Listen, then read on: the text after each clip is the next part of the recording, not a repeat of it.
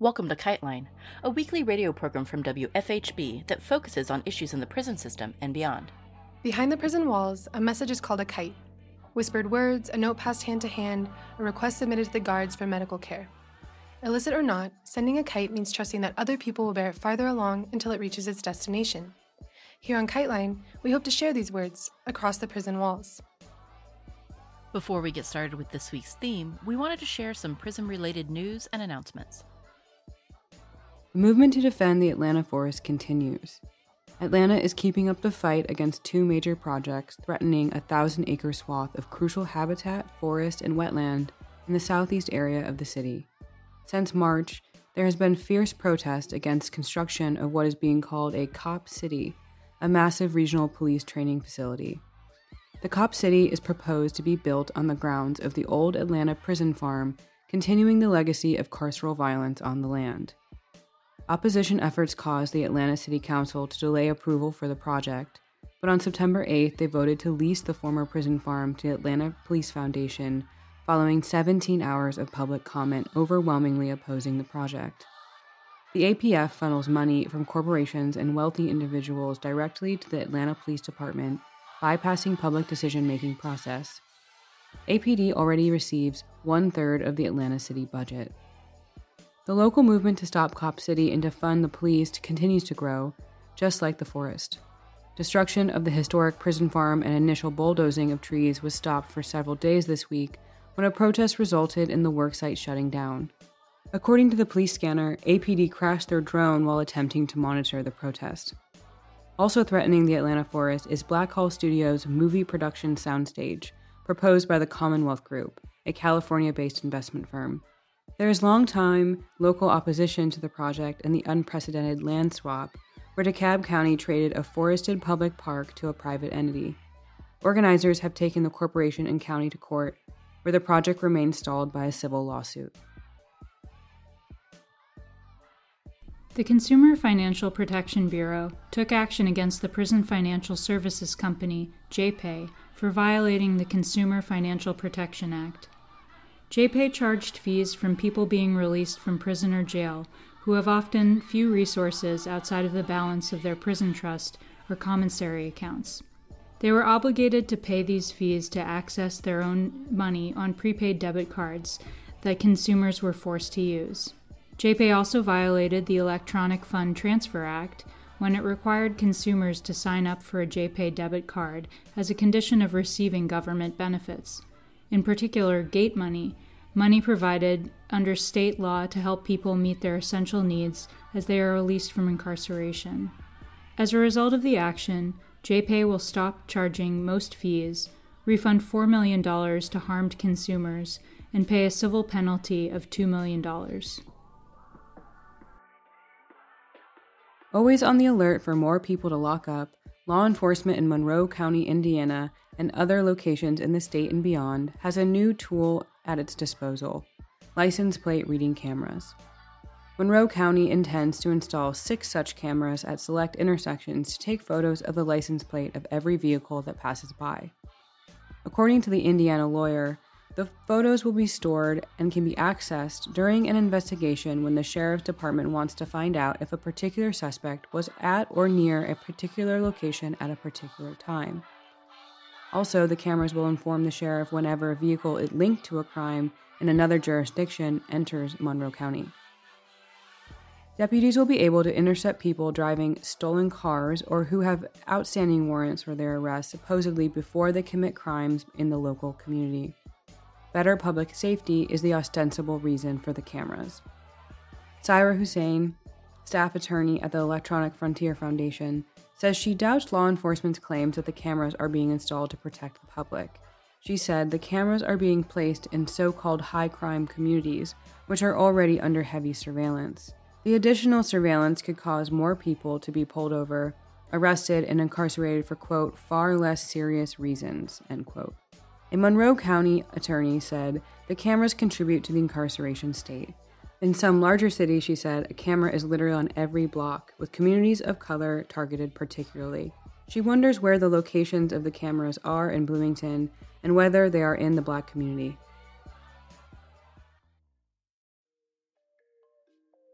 This week, we hear from Kelly Grace Price, an organizer with the Close Rosie's campaign. Rosie's refers to the Rose M. Singer facility, an all-women's jail on Rikers Island.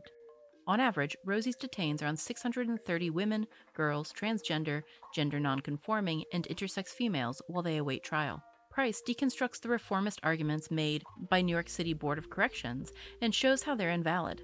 She also shows how Mayor de Blasio is gaming the system, using tactics like wagging the tail of the dog, and how incoming mayor, Eric McAdams, is already compromised by his pre-existing ties to the New York carceral system. According to Suzanne Singer, the granddaughter of the jail's namesake, who wrote an op-ed for the New York Times highlighting the abuses at Rosie's, quote, "Many of the women incarcerated at Rosie's should never have been committed there. 85% of them are mothers. A similar percentage have substance abuse disorders. Most have suffered trauma and violence at the hands of men, and 2/3 report to having a mental illness. The Rose M. Singer Center was supposed to be a beacon to the world, a place where women caught up in the criminal justice system would be treated humanely and kept safe. The jail has not lived up to this vision, however. Instead, it has devolved into a torture chamber where women are routinely abused, housed in unsanitary conditions, and denied medical and mental health services. They are treated as less than human, not as our grandmothers, mothers, daughters, and sisters." Unquote. And now, here's Kelly Grace Price. I'm Kelly Grace Price with the Close Rosie's campaign. Rosie's, meaning the Rose M. Singer Center, the all-female jail on Rikers Island, is the center of our work.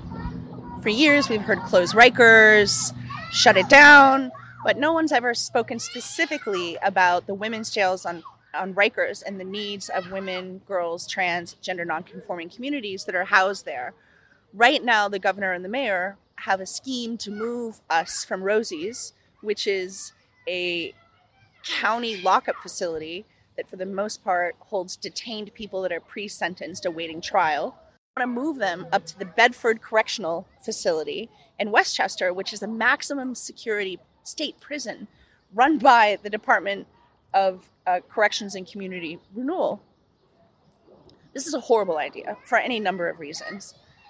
First of all, the entire scheme is a stunt to gain press points, which is sort of the narrative thrust of the mayor's entire criminal justice reform plan, is to stay ahead of the media and gain good points in the press.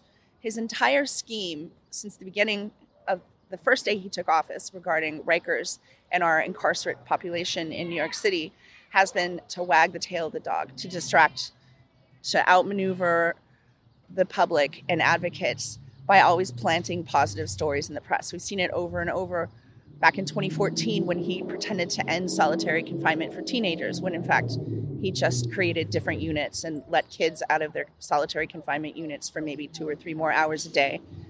The same happened in 2017 when we were trying to adopt the Prison Rape Elimination Act, which is a federal law meant to protect people in jails and in lockups, and also correction officers that work in them, from sexual violence. The same thing happened. The plan itself, the rule that was passed by the Board of Correction, was a very anemic rule with little to no reporting and very few transparent oversight measures. And now we've seen it again with this plan to move women and girls off of Rikers. Here's the story. The mayor is going to get a 2-for win in the press with this move, because the scheme is to move us up to Bedford. The city will wash its hands of having to deal with the female incarcerate population. And then the mayor is going to move everyone from the Barge and the Bronx over to Rosie's. So he's going to get a 2-for in the press for closing 2 jails. It's a good scheme if all you're looking to do is score political points. But if you're actually looking to help people in our city jails and the people that work there and to claw our way out of the humanitarian crisis that our jails have become, you'll be looking to do more than just score points in the press with harebrained schemes. The plan to move women to Bedford is unconstitutional. It's against the 14th Amendment's Equal Protection Clause. It's illegal under New York State's own criminal procedures laws and regulations. Correction Law 93 specifically states that pre-sentenced people cannot be moved from county lockups to state facilities. But you don't hear anyone drawing a line in the sand from our legislature up in Albany. You hear some rumblings and some tweets, but you don't really hear anybody doing anything. There were a couple assembly members from Queens last week that wrote a letter asking the governor and the mayor to put a pause on the transfer, but that's an anemic request to put a pause on something that's unconstitutional and illegal. It's also against the concept of Title IX, which protects all people that are undergoing educational services on Rikers. Those people have to have equal access to their children, equal access to their communities. Certainly, your chance to score freedom is a great assistance to you in furthering your educational objectives. And if you're sitting 40 miles, 50 miles up the pike in Westchester, you don't have access to your communities. It's harder to get people to come talk to you, to prepare them to testify. I believe Bedford only has 2 video kiosks at this moment in time. There's not even in-person visiting. So there hasn't even been a plan implemented to fulfill the needs of the people that will be moving up there. How will they even communicate with their lawyers when there are only 2 video visiting kiosks that need to be used by the entire population of Bedford Hills? Because that population is already sentenced, their needs for constant access with their lawyers, weekly, daily, are not necessarily the same. There's a slew of other problems, but right now I'm really trying to focus on getting state legislators and senators to pay attention to the Correction Law 93, because we do have laws, we do have governing processes, we do have a community of advocates who are professional policymakers who are at the ready to write new rules, but the governor and the mayor very tyrannically just waved their magic wand and regardless of the laws decided that they were going to do this. In my opinion, this is people are not taking this as seriously as they should, because if they get away with this kind of magic rewriting of laws and ignoring of government procedures and law change methodologies that the public have standing to participate in, the Board of Correction charter specifically says anyone that's been held on Rikers has standing with the Board of Correction. So if you just automatically wave your magic wand and remove all those rights and all that standing and all those procedures, what sort of government are we really supporting? What sort of government are we really existing in? We're supporting people in government who do whatever they want, regardless of processes. This is exactly what de Blasio and Hochul and the entire Democratic machine in New York fought against President Trump for 4 years. So it's a little confusing to me to see the same tactics used by our city and state government. We've worked really hard over the last 6 or 7 years that we've formed our coalition to build on a community network of people, of social workers, of lawyers, of practitioners, that mental health providers that specifically help our mothers, our daughters, our sisters, our grandmothers, our aunts when they come out of the jail, while they're in the jail. Personally, I've had mental health counseling since 2011, and I can't imagine if I was ripped away from the facility that was helping me and the people that have been helping me.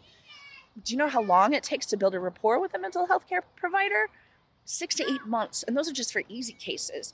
Other people, it takes a year or 2 for your mental health care provider to really know you and your story and your ups and downs and your traumas.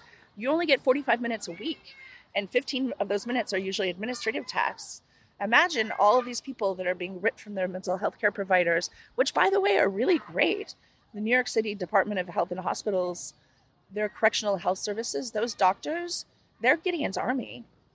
I can't imagine that everyone's needs will be fulfilled. We heard that 6 people were transferred on last Thursday, and that 10 more will be transferred tomorrow. One of the women that was transferred last Thursday is going to sue in federal court. She has a lawyer, and they're going to file an action against de Blasio and against the governor and against the Department of Correction and the New York City Department of Correction as well.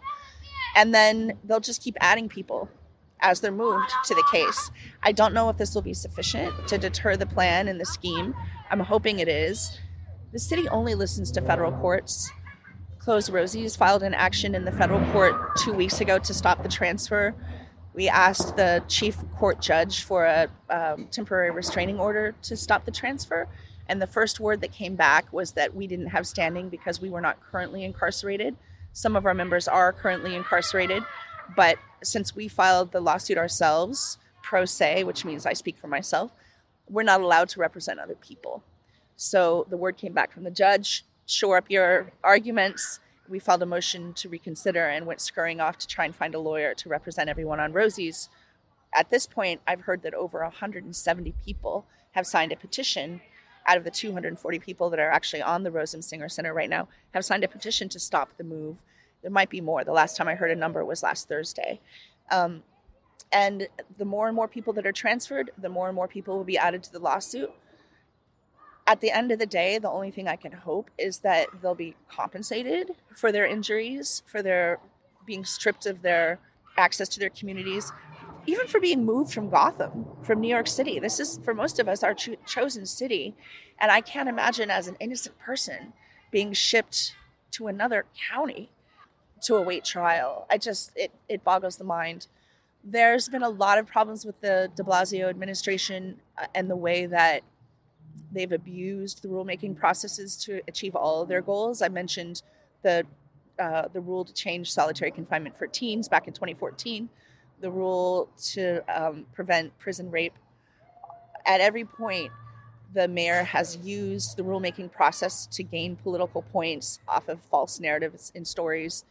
One of the most egregious things that he's done is he's stacked the Board of Correction with appointees that shouldn't have necessarily been appointed.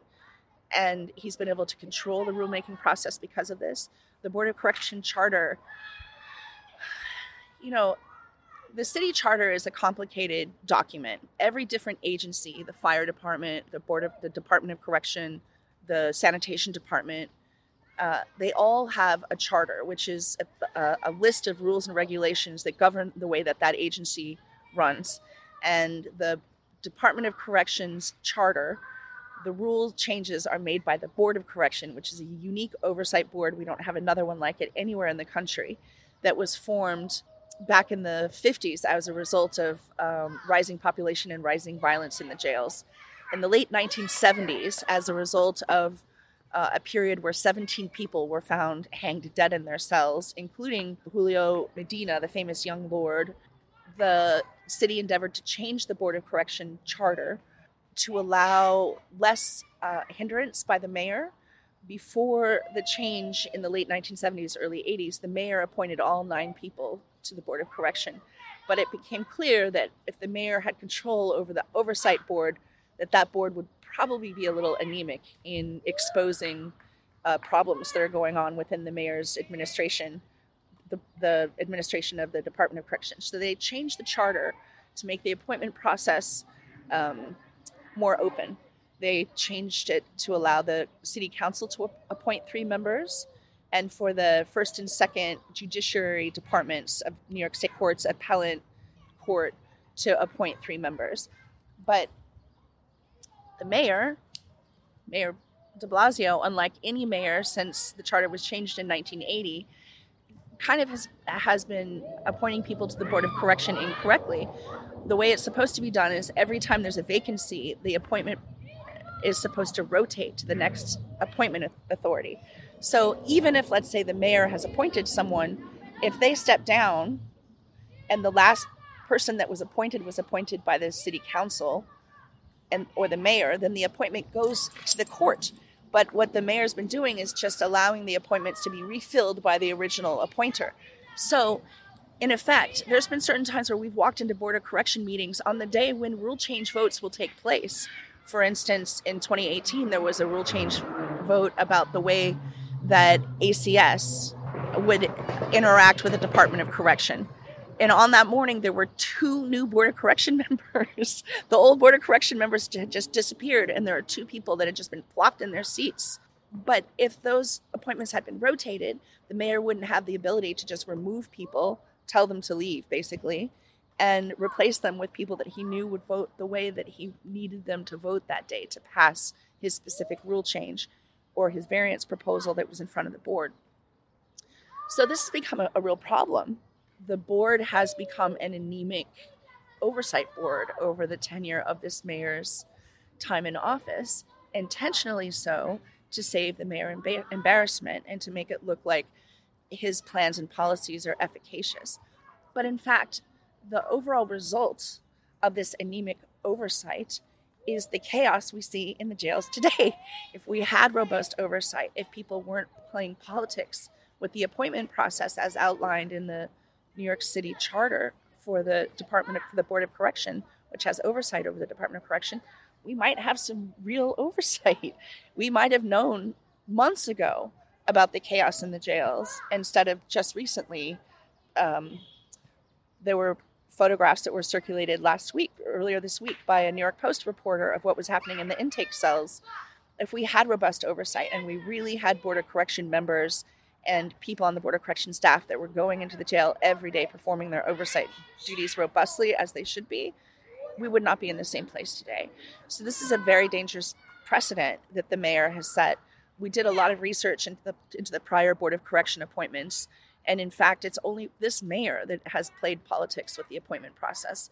All the past mayors, even Bloomberg, honored the way that the city charter mandates appointment processes be taken out. And it's not just with the rotating appointment authority that he's been monkeying with the appointment process. The New York City Charter for the Board of Correction, as I said, also allows the first and second judges that head the first and second appellate panels in the New York State Court to appoint 3 members. But what the mayor has been doing is telling those judges who he wants to appoint. But that's not the way that the appointment process is supposed to go. By law, judges aren't allowed to make political appointments. So the New York City Charter instructs that those judges will appoint in connection with the mayor their choices. But in the past, the mayor has only performed the administrative function of making the appointment because by law, judges are not allowed to make political appointments. So in the past, the judges would write a letter to the mayor and say, this is who we want. But that's not the way this mayor has been doing it. He's been pulling the judges apart separately and saying, okay, you're the chief judge of the first division. This is who I want this time. Let's agree on it. And then the next time an appointment for a judicial panelist is up, he'll pull the chief judge from the second department aside. So he's totally thwarted the judges' autonomy and their own ability to come to a combined mutual agreement on who they want to appoint. And effectively, he's gained 6 more seats that he gets to appoint, again, thwarting the oversight capabilities of the Board of Correction. These are the things that we fight against, and these are the things that we're always nitpicking against. A lot of people in the advocacy community in New York City, especially in criminal justice, but across the board, are paid for by NGOs. They get their money from the mayor. They get their money from the governor. So as much as people, do cute little tricks, stun tricks, they're not necessarily so excited to robustly go at the mayor and to say the emperor has no clothes. And I have great fears for what happens next. Our chair and our director of the Board of Correction just quit in our last Board of Correction hearing last week. They announced at the beginning of the hearing that they were quitting, and in their next breath, they chagrin the fact that the mayor and governor had just ad hoc made this decision without consulting anyone and decided to move the women and girls from Rosie's to Bedford. So I have a sneaking suspicion that the reason that Jennifer Jones Austin, the chair of the New York City Board of Correction, quit because she might have been, I can't speak for her, but I have worked with her for a long time, and I think I know her somewhat. And it kind of felt to me like she quit because she was irked that her position basically was undermined. And the same with the director of the Board of Correction, Margaret Egan. She quit on the same day and announced that her last day would be December 30th. So effectively, Eric Adams, who I think will be our new mayor, I'm pretty sure he'll be our new mayor, but whomever that is, whether it's Curtis Sliwa or if it's Eric Adams, they have an open slate of people that they get to populate the Board of Correction with. And this is not so great for us. Remember, Eric Adams was a paid shill for COBA, for the Corrections Officers Benevolent Association. They paid him to do work to advocate against ending solitary confinement, and he took that money. He's been a little low-key about his criminal justice profile during the election, I noticed.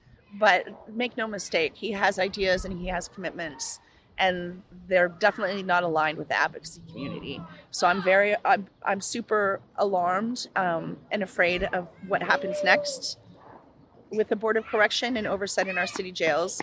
I heard just last week that they appointed a great advocate to the board, but now I think we're going to have 4 open seats on the Board of Correction that will all need appointments. And having that many open seats means that appointments will be rushed.